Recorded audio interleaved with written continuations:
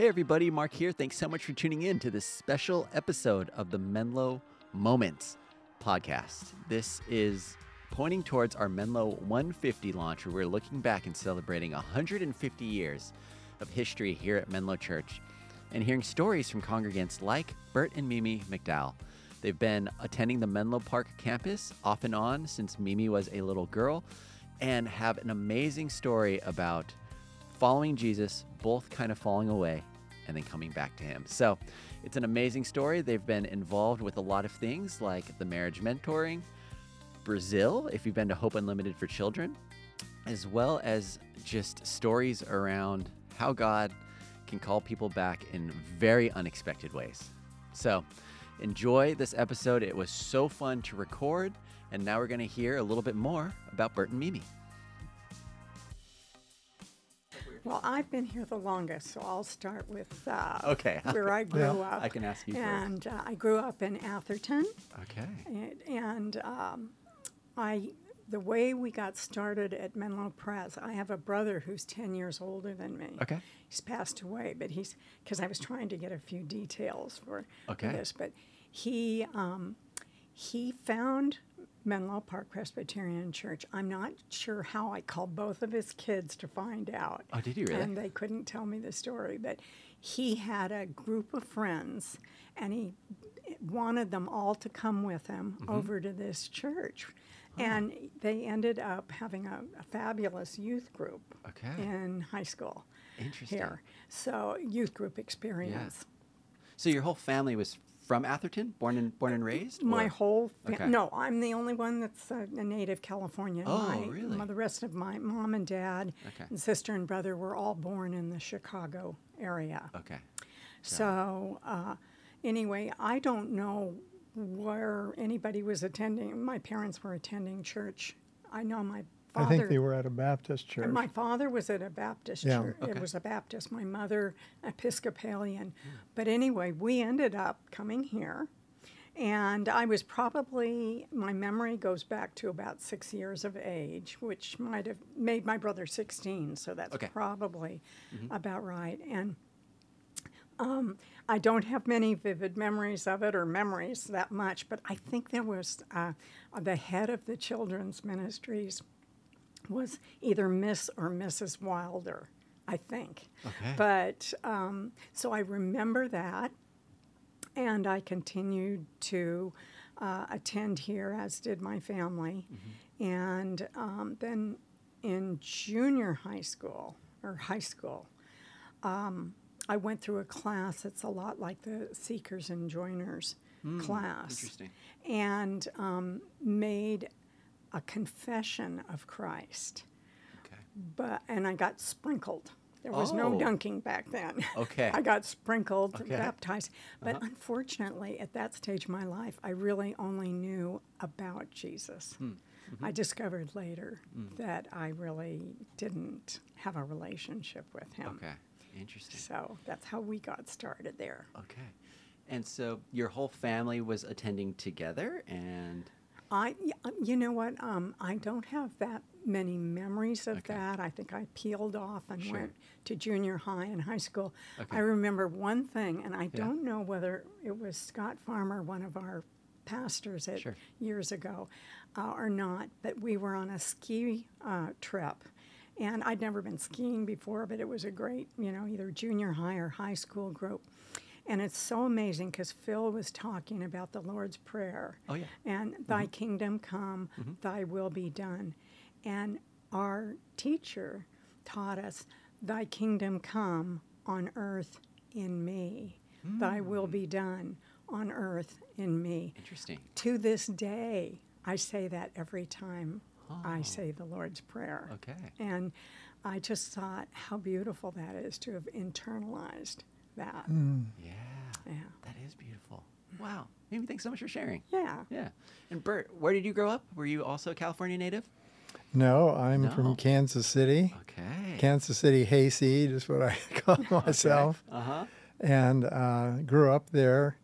And my mom and dad were believers. They came from a very very conservative, sort of almost fundamentalist background from the South. Sure. And they moved to Kansas City and chose, in reaction to that fundamentalist background, a church that was very liberal. And so I grew up attending that church and was very involved in the choir, junior deacon, and all that stuff. Was baptized at, I think, 12. I had no clue what the gospel was. Yeah. No idea. Wow. And but they were people of faith. We prayed at our every meal. They taught me the Lord's Prayer, and they would be on their knees with me at my bedside at nighttime. And I will never forget one time as a teenager when I was beginning to question, Sure. Is this stuff is this real? Walking down the hall upstairs, and I looked into my dad's bedroom, and he was on his knees by himself in his pajamas praying. Wow. And I thought, oh my gosh, he really believes this stuff. Okay. Yeah. That must have been pretty influential on... It hit me later when I became a believer, because Sure. I was not a believer at that point. And when I went off to college. Where'd you go to school? Well, I went 2 years to Grinnell College in Iowa, and then transferred out here to Stanford. Ah, okay. And that's how I ended up in California. And I became a card-carrying atheist as a biology major. Sure. and bought into evolution and had the very depressing philosophy that a human, that I as a human had evolved to the point where I could realize that I was an evolutionary accident. And so life was completely and utterly meaningless other than whatever I put into it. And I like being my own God. Yeah.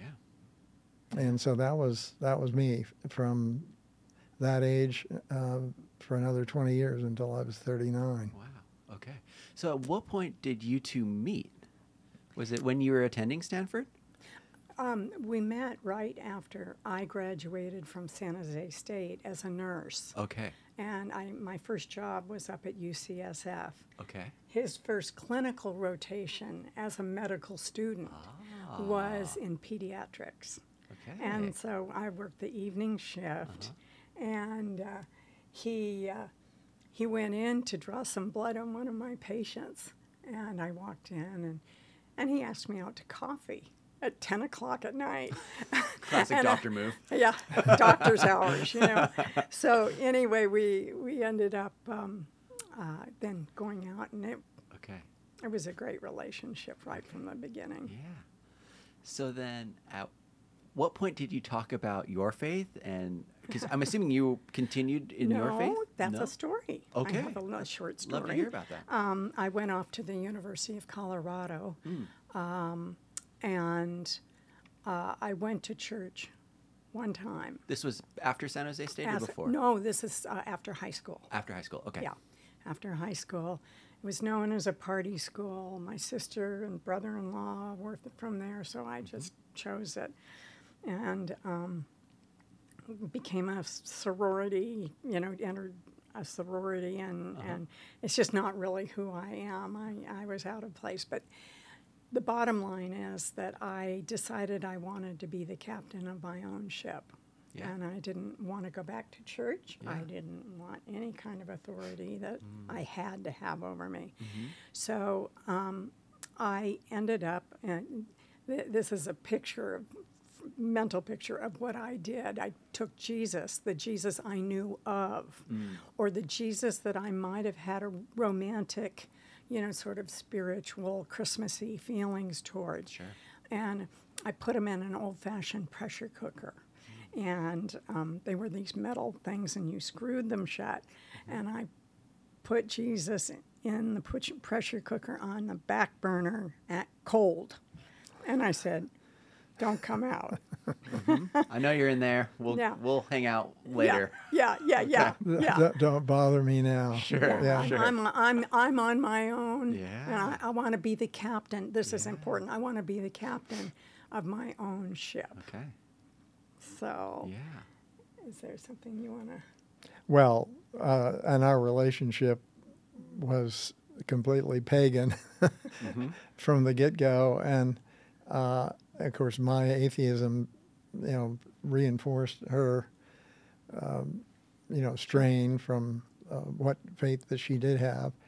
But it is interesting that after dating for a year, we got engaged, and because Mimi had attended Menlo Pres, And my family. and her family, and her dad was very, very involved with the church.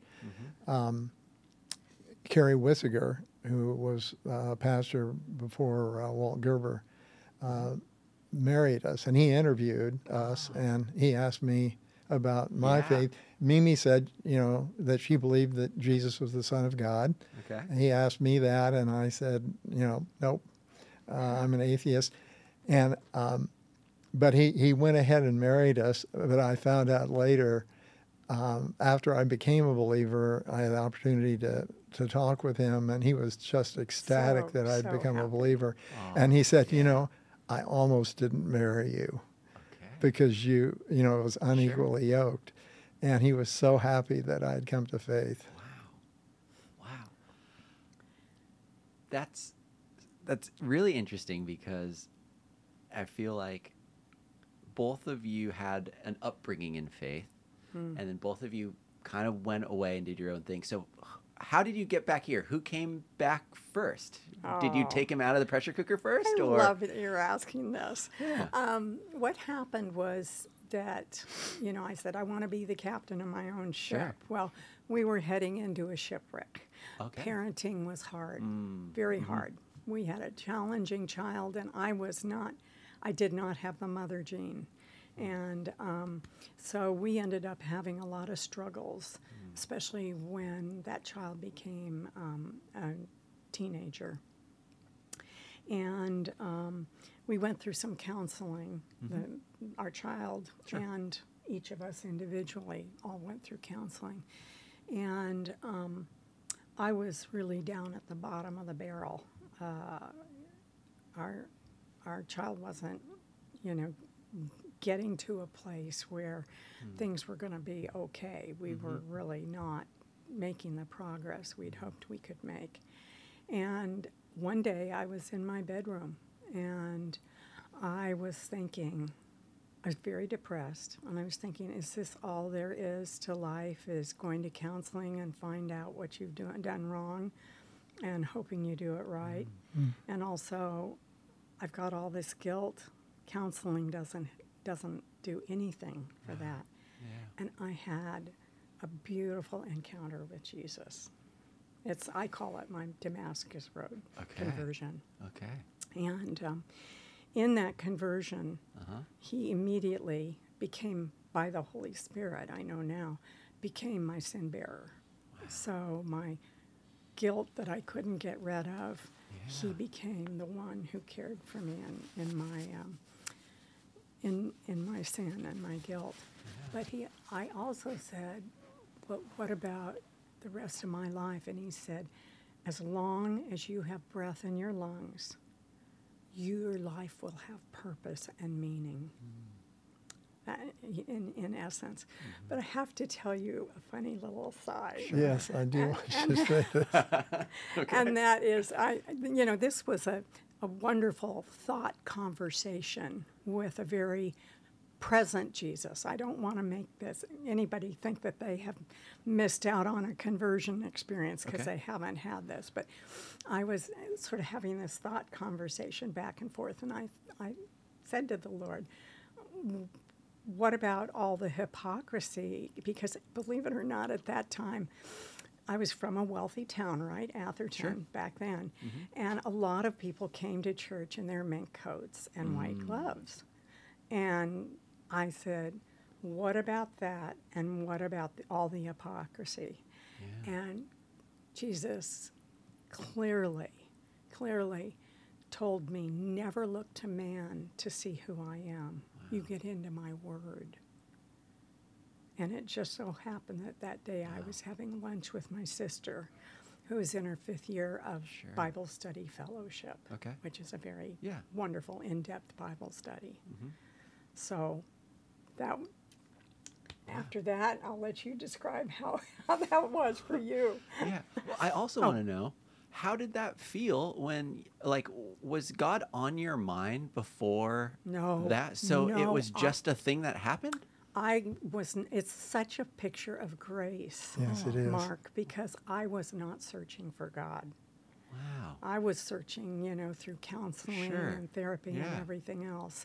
But I was not searching for God, and that's his pure, unmitigated grace. Did you, how did it just feel like it was God? Like, how did you know in that moment that this was, because I know. I'm trying to put myself in that situation, and it's like, if I'm desperate for something and then I have this feeling in this encounter, was that just from like? It was overwhelming. Wow. It was. I literally became alive. Wow. Ephesians says we were dead in our sins. Now Christ has made us alive. Okay. That's exactly what I felt like. You can use all sorts of terms for me. Born again. Yeah. But one thing I want Burt to tell you, because it really is a part of my story. So I changed almost overnight, and I started going to Bible study and never stopped. I'm still there in Bible study. Because Jesus said, never look to man to see who I am. Get in my word. Yeah. And that has been the hunger of my life, is to be in the word, to teach it, to mentor with it, and all of that. So then you talked to Burt, the card-carrying atheist, as you described yourself, and you just said, I had this encounter with God. And what was your reaction, Burt? Well, what is interesting is that Mimi was not searching at all. Right. And during that 20 years of atheism, I had a hole in my soul. I knew that. And I had this love-hate relationship about Christians. I thought they were crazy, but I wanted to know about that. And there was a guy at the mental clinic where I worked who had all kinds of credentials, super smart guy. And I found out he was a Christian. I went in and I hardly knew him, but I said, I've heard, are you a Christian? And he said, yes. And I said, I can't believe anybody as intelligent as you can be a Christian. And he fortunately smiled. He didn't throw me out of the office. Sure. He reached over and grabbed one of about 5 paperbacks. They were all identical, pulled it off and handed it to me. It was John Stott's Basic Christianity. He said, why don't you read that? Let's have lunch. So I read it. I still have that copy at home. He witnessed to me. I did believe after reading that book that sin existed. That was a breakthrough, but I didn't personalize it. And all of his witness, I said, man, you ought to be a pastor. I can't believe how articulate you are. Went right over my head, though. I mean, what amazes me is just how God invaded our lives. Yeah. He sought us out. Mm-hmm. I was, sort of seeking, but I had nothing to do with this. Mimi's conversion was overwhelming, and I just saw her come alive. I mean, she was depressed and hopeless, and she just became on fire. And I felt like I was standing on, I said it one night. I said, I feel like you're in love with someone else. And she said, I am. Interesting. And I said, I think you love him more than me. And she said, I do, but I love you more than ever. And it was apparent that she did. Everything about her was better. It was overwhelming. It was an overwhelming experience to see the transformation in her life. Mm-hmm. And I realized what I'd been hungering for, she had. So I started to attend Menlo Pres somewhat reluctantly, and she didn't put any pressure on me. Which is not. Which was very atypical. Very atypical. Okay. She's quite capable, particularly at that time in our lives, of putting pressure on me to do what she wanted me to do. But she put zero pressure, but I started attending, and then they had a Seekers and Joiners class at the time. This was so six this is months. six months later. Okay. So I've been attending, and I noticed that she was not the only person that was filled with this life. There were other people there at church. Walt was the pastor. Sure. So I joined the Seekers and Joiners class, and I was scared to death to join it because I was afraid. I thought there were only going to be two options. One, I would join the church as a hypocrite, not really believing. Mm-hmm. Or the worst option was I would not join and be empty again. And in the Seekers and Joiners class, John Jinks was my group leader, and he was a pillar of the church. And we read The Prodigal Son, and I identified, even though I was a prodigal in spades, I identified with the older son. Yeah. Sure. And one of the questions was, what's wrong with the relationship with the son, the older son, and the father? And I said, well, he's arrogant, prideful. And the Holy Spirit sort of said, hey, do you know anybody like that? And so that night I got on my knees and I said, if you exist, God, and I wasn't at all sure, take away my pride. Yeah. And the next day I got down on my knees and received Christ. Wow. Yeah. Wow. And transformational. And I went from, total pro-abortion, no reason not to abort an unwanted child. I mean, it's just an evolutionary accident, to, oh my gosh, how can you, this is a creation of God. It was just, without any rational processing, I knew that the Holy Spirit had come into me and completely changed my whole worldview. Wow. And then how did that affect your relationship together? Because at one point, It's transformational. Yeah.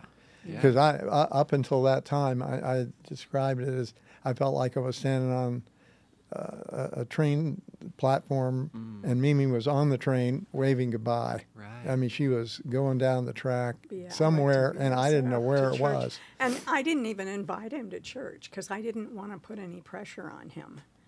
I just said, I'm going to church. And he said, Okay. well, see you I might later. just come along. Oh, yeah. But, we're talking about our church, this wonderful church. Mm-hmm.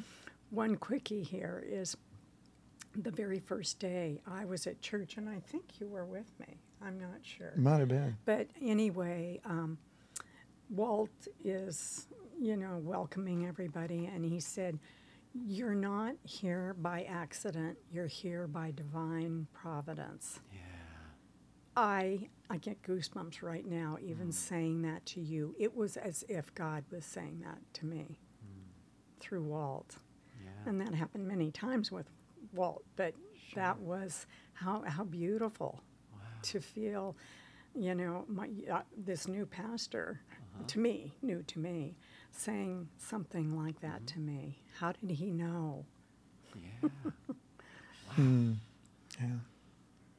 And then from there, how do you get involved? I mean, it sounds like you're at church all the time, doing Bible studies and this and that. And then Burt, now you're kind of buying in. You're like, okay, I'll lay down my pride. And so was it just I'll start attending more often, or did you jump right in to do some of the life group things or the classes things, or what was that journey like? Yeah, I mean, we were attending every week, regularly, and we had children that needed to get integrated. Okay, too. So did you allow them to make the choice, or you just like, y'all are coming to church with me? One of them we didn't have any choice. yeah. Okay. That's the one that brought me. Yep, that was probably me. He led us to Jesus. And he did, but it was not by witnessing. But Yeah, and I got, Mimi was very involved with BSF. But it was not at this church. It was over at another church. And then I took the Bethel series, which was offered here at the church, and then subsequently I got involved with BSF as well, which was the men's group was meeting at Menlo, and I started attending men's Bible study on Saturday morning. Walt led that. It was a wonderful time. So, and we went to Mount Hermon together, the family camp. Every fall. Every fall, the whole church, not the whole church, but lots of people would go to Mount Hermon. And I went to the women's, thing down at Sillamar every year. Wow. And we basically, God gave us new friends through all of this. Right. We really met a lot of wonderful people. Yeah. And then at some point, you found yourselves involved with the mission trip. Is that correct? Yeah. Yeah. We were interested in mission, and I expressed it to Rick Langlow, who was the mission pastor here, and he subsequently became the executive pastor before he went to Southern California. But and our first mission trip was actually to Mauritania, Africa. Mauritania, Africa. Interesting. And I didn't even, when Rick said, would you like to go to Mauritania? What is that? We had to go look it up. We didn't even know where the heck it was. Okay. And so we went with Judy and Gary Hagan. Gary was the business administrator for the church at the time, and they led a marriage mentoring thing for the World Vision team over there. So we went over there with them. That was our first experience. But I then came on session, and John Jinks was the chair of mission, and I was in the mission department. Okay. And that's when I got involved with Hope Unlimited for Children. Oh, yes. Because that's when the church, I believe it was about 1992, made a $120,000 gift grant, and they offered it to 40 different applicants, and Hope ended up winning it. And so one of the founders, Jack Smith, the dad, and his son Philip founded it, and Jack came to the church to thank us for this incredible gift that literally launched the ministry in Brazil. And Rick asked us to have Jack over for dinner following that service. And so we had Jack for dinner, and Jack invited me and our prodigal son to go to Brazil. He had long hair down to here. His boxers were hanging down below. He wasn't even eating dinner with us. He's just cruising. Earrings in his ears. And Jack's got kind of gray hair around here, bald, paunchy, old guy, and he sees Scott walk through the room, and he hops up off from the table and says, "You must be Scott. I want you to come to Brazil this summer with your dad." And he hadn't even mentioned anything to me. That was classic Jack. And so Scott wasn't having anything Scott just sort church. of looked at him like, who is this person? This? Yeah. And anyway, so I told Jack, I said, I'd love to come to Brazil, but there's no way Scott's going to come because he hasn't even attended. He's not attending church. Jack said, I think he's going to come. I'm praying that he will come. So I just gave him Scott. I said, hey, we need to make vacation plans for the summer. So if we're going to go to Brazil, let me know. If we're not, let me know, and then we'll make some other plans to do something. And he came in about a week later and said, let's go to Brazil. Wow. That was in 1993, and we went down on a father-son work trip. Yeah. It was transformational for him and for me. Yeah. And then we led a work trip from Menlo in 1994, the next year. And by this time, Scott had, he had become a Christian. Really? Yeah. And do you think it was because of that first trip down? Did that play a big part in it? It's his spiritual journey is I don't know exactly. He's been saved from eternity, but there's more to the story, but I don't know. I do remember vividly one of the kids asking him, I think it was in 93, but it might have been in 94, one of the street kids. One of the Brazilian kids asked him, how can you be a Christian with long hair and earrings? And he said, it's not what's on the outside, it's what's in your heart. Wow. That was his response. An answer. Yeah. Proud mom and dad moment right there. Proud mom and dad moment. Euphoric would be the better term, probably. Mm-hmm. Yeah. Wow. And he came, he showed up when our daughter on senior Sunday gave a sermon. Oh. And I was just thinking of the verse, and now to him who does beyond anything we could ask for or imagine. Mm-hmm. And that's how I felt when Scott showed up and went to see his sister. Yeah. So his spiritual journey, his journey, period, has been an interesting one. But he's a great guy. Sure. It sounds like the relationship with Hope Unlimited continued after those first couple of years. Is that right? Very much so. I'm still pray for Hope, or we contribute to it. I was on the board for many, many years, and it has. I can't thank Menlo enough for introducing me to Hope, because I feel like through the ministry of Menlo and through BSF, I have learned about God and learned good doctrine. But at Hope, I have seen God work miracles. Wow. I've seen him, and at times I've been discouraged about my own spiritual journey and the slow, agonizing process of sanctification. And when I have watched what God has done with these street kids and the transformation that's occurred, it has strengthened my faith in his power to do miraculous work. Yes. So it has been a huge blessing, one of the biggest blessings in my life. Yeah. We were talking a little bit earlier, but when I was on staff with Cafe and Sanctuary down the street in Menlo Park, I was able to lead a team that went down to Hope Unlimited in 2016 or 2017. Yeah. 2017? Yeah. And it was, I still remember it vividly. It was amazing. It's exciting. Yeah, I didn't know that. It was great. Yeah. I was able to go with my wife, and we took about 18 or so other young adults from our church. Scott Palmbush went with us, and he didn't chaperone his daughter Kira, but she was on the trip as well. She was a little bit younger, so they came, and then we partnered with some folks from King's Academy with Laura Becker-Lukey and some of her friends. Yep. Yeah. And so we were one of the first groups to do like a summer camp for the kids. Oh, were you So really? We were able to rent a facility and basically give the kids there a vacation for a week. The most exhausting week of my life. Yes, I bet. So transformational, and so it was just like you said, you can see actively the work that God is doing in people's lives. Yeah. It's just unlike anything else. Yeah.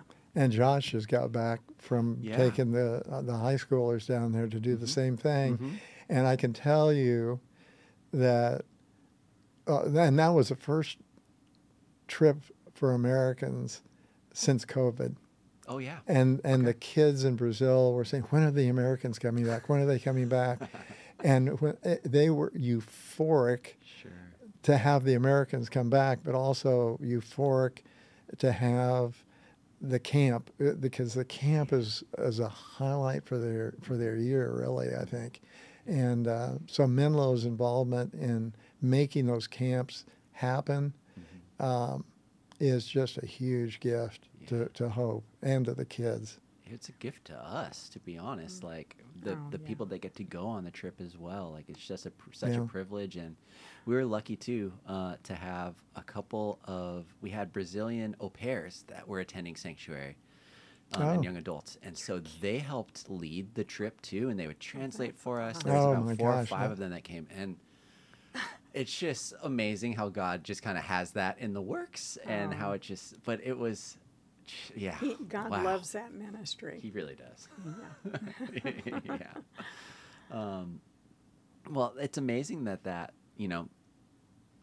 it started pretty much with that first inaugural trip, and now we're still doing things like that today. And like you said, Joshua Horton just got back from that trip, and they had an amazing time as well, which was amazing. Yeah. Yes. Well, Menlo's been one of the probably the most important supporter, church supporter of hope over the years. Without Menlo, it might not have existed. I mean, it's God's ministry. He could have made it happen a different way, but the neat thing is that Menlo has been part of it and has been blessed. Menlo's been blessed by Hope, and Hope's been seriously blessed by Menlo. Definitely. And so as this is happening, you two are both getting more involved. What was that like with your marriage? Did you see your marriage changing at all with how you felt like you're being left behind, and now you're on the train too? And so that again, kind of, to use your language earlier, the equally yoked part of that must have been really refreshing. Well, it was. I've not been as involved in mission as Burt has. Sure. But I've gone on a couple of trips and things like that. That's my heartbeat, and my ministry has been more mentoring or teaching. So, Burt and I'm fairly comfortable being independent. He was very busy as a doctor and an internist, and got home, late at night, and so I knew how to make life happen pretty well. But when when he was free, I loved it. But we have now that he's retired, and I am not actively teaching at this time. We're just having a fun season of our life. We laugh a lot. Yeah. We go to the doctors and find out something else is wrong. That's really funny. And then we cry a little bit, and then we laugh have, a little more. As our friend Alan Phipps says, we have organ recitals. Nice. Yeah. That's really funny. Oh, my stomach. Oh, my neck. Yeah. Wow. So, but our friendship and our fun, we have a lot of fun together now. Sounds like it.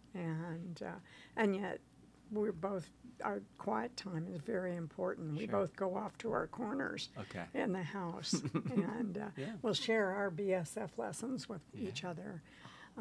But spiritually, we're in a very, very peaceful place, and we do the marriage. Yeah. Let's talk about that a little bit. The marriage mentoring. Okay. And that was actually my first introduction to Burt, was working with Sanctuary Young Adults. I would have a lot of people that were interested in premarital counseling. My wife Missy and I did that as well with Bruce and Vicki Johnson. I saw that. Yeah. That was neat. And that was through your connection. And so how did that start? Was there a marriage? It was around before us. Okay. Yeah. And then I think what point did you get Christine involved? Taylor, who was an elder here at one point, she and her husband and maybe a couple of other people had a program. Then they changed from that program to Prepare Enrich. And another couple led it for a while, and then they needed someone to take over, and Burt felt very called to take that over. Interesting. Yeah, and he did some wonderful. We trained couples, like the couple that probably mentored you. They got a training and stuff. Yeah. And we've seen miracles in our, mentoring other people. Sure. That's another blessing. Ministry. It really is. Yeah. Sometimes it's hard. Of course. Sometimes it's hard, but it really, when you see them pick up on those skills, communication skills, and things like that, that they're going to carry with them through their marriage. Sure. They're excited. Yeah. They didn't learn it in their home or from their home. A lot of us, come into adulthood needing to learn new skills. Of course. Yeah. And so, Burt, what drove you to say yes to that ask of, will you help do this? It was really interesting because I was not looking for anything else to do. It sounded like you were kind of busy at that time. Yeah, but we had really fallen in love with mentoring, and so this other couple was retiring from the leadership role, and I just thought, this ministry is just, I don't want it to die. So one Saturday, I just got on the computer and I started looking up data on what difference does it make to get premarital mentoring. Sure. And I discovered 30% reduction in divorce rates, a significant increase in an enriched relationship if you have premarital mentoring. And then I looked up a bunch of stuff on Focus on the Family on the devastation of divorce. And I thought, this is a ministry that actually has proven data. As a doc, there's a thing called evidence-based medicine. And what I've learned with evidence-based medicine is that a lot of the stuff I learned in medical school and was drilled into my head actually is not helpful. And in fact, and sometimes it's actually counterproductive. Oh, interesting. And so, and some of the things that, some of the programs and stuff, do we have any proof they work? This is a proven, effective ministry. So I got very passionate about it. And I know this works. This can stop divorce. And now my major desire, I consider premarital mentoring like a minesweeper. You're looking for something that's going to blow up a relationship. And you may be able to diffuse the mine and have it not blow up, or you're going to say, hey, this relationship, the people will discover that the relationship is not meant to be for a lifetime. So preventing divorce was my primary motivation that drove me. But obviously enhancing the relationship was also a huge benefit. So at the end of that day, I'd spent the whole day just studying this stuff, and by the end of that, I just felt called. And then I thought, well, I'm not going to do this unless the rest of the leadership team says, we want you to lead. And also, at that time, Charlie Scanlon was the lead pastor for Menlo at the campus. And I knew Charlie well. He had been the high school minister for our daughter. And so I went in and talked to Charlie and I said, do you support this ministry? And he said, absolutely, positively support it 100%. And so when he said that, Mimi said, thumbs up. I said, okay, I'll lead. So I did for, I think it was about 7 or 8 years, something like that. Okay. Do you have stats on how many people have gone through marriage mentoring? I have them. I don't have them in my head, but at one point we had 40 trained couples. 40. Wow, those are the leaders that are meeting with. Well, those are the mentors. Yeah, those are the mentors. And we couldn't keep up with the demand. Yeah. But the weird thing is that the demand has just shriveled up. Now, part of that was COVID. Sure. But I think part of it is nobody wants to get married anymore. Because, and I've talked to Adam about this. They're hopeless about marriage. Everybody, they look at the statistics, and so I'm hoping to have a chance to talk with Phil about. We're working on an appointment and hoping to maybe encourage people to not just give up on marriage. Definitely. Well, as someone that went through the class, I can't recommend it enough. Those meetings were super helpful. I was hoping you'd share what and you thought of it. I like the kind of the framework of the potential bombs going off, because whether or not we realize it in our relationship, we thought we were both fairly healthy people that saw the world the same way. That's why we're getting married. And then when we dive into conversations around finance or how to have a hard discussion or these things, like I approached it my way, Missy approached it her way, and we were in fact in line for most of it, but some parts we were not. And so if we wouldn't have had those conversations before, or be given the tools and the framework to work through them, not only in that moment, but as they actively come up or as they happen, it would have been really tough. Yeah. And practice really does make a difference. I mean, really active does. listening and good communication. Right. Yeah. And it's stuff that also needs to be revisited, in my opinion, because I'm very very quick to forget a lot of the things that we talked about. And so every once in a while we'll go back through and we'll look through our booklets, or we'll do an exercise that we remember that we did. Yeah, good great. for you guys. Yeah, Yay. it's fun, kind of. I mean, we know that it's like working out. We know that it's good for us. We're going to be a little bit sore after we do it. It's going to hurt a little bit, but in the long run, it's going to make us much stronger. Yeah. Amen. And it just can it can prevent a lot of bad habits from getting ingrained. Yeah. And a bad dynamic. And if you let that bad dynamic dive far enough, you get irreparable damage to a relationship, and this prevents that. Mm-hmm. Definitely. So I'm so glad to hear you had such a positive experience with it. Yeah, it was great. And so, what else? What else would you like to share about Menlo, or what else? What other stories maybe you'd like to share about as kind of in a reflective mindset? There's one thing I'd love to just say, and that is, you were asking, looking ahead 150 years. Yeah. What do you hope Menlo Church will be doing? Mm-hmm. And when we found out that we had Phil as our new pastor, I felt very strongly in my spirit that God was saying, "Behold, I am doing a new thing at Menlo Church." And I am going to make Menlo into the beautiful bride for the bridegroom in Revelation. Yeah. And that just my whole insides just feel so excited. And I shared that with another pastor, and he felt the same way. Oh, good. Very much the same words that I was using.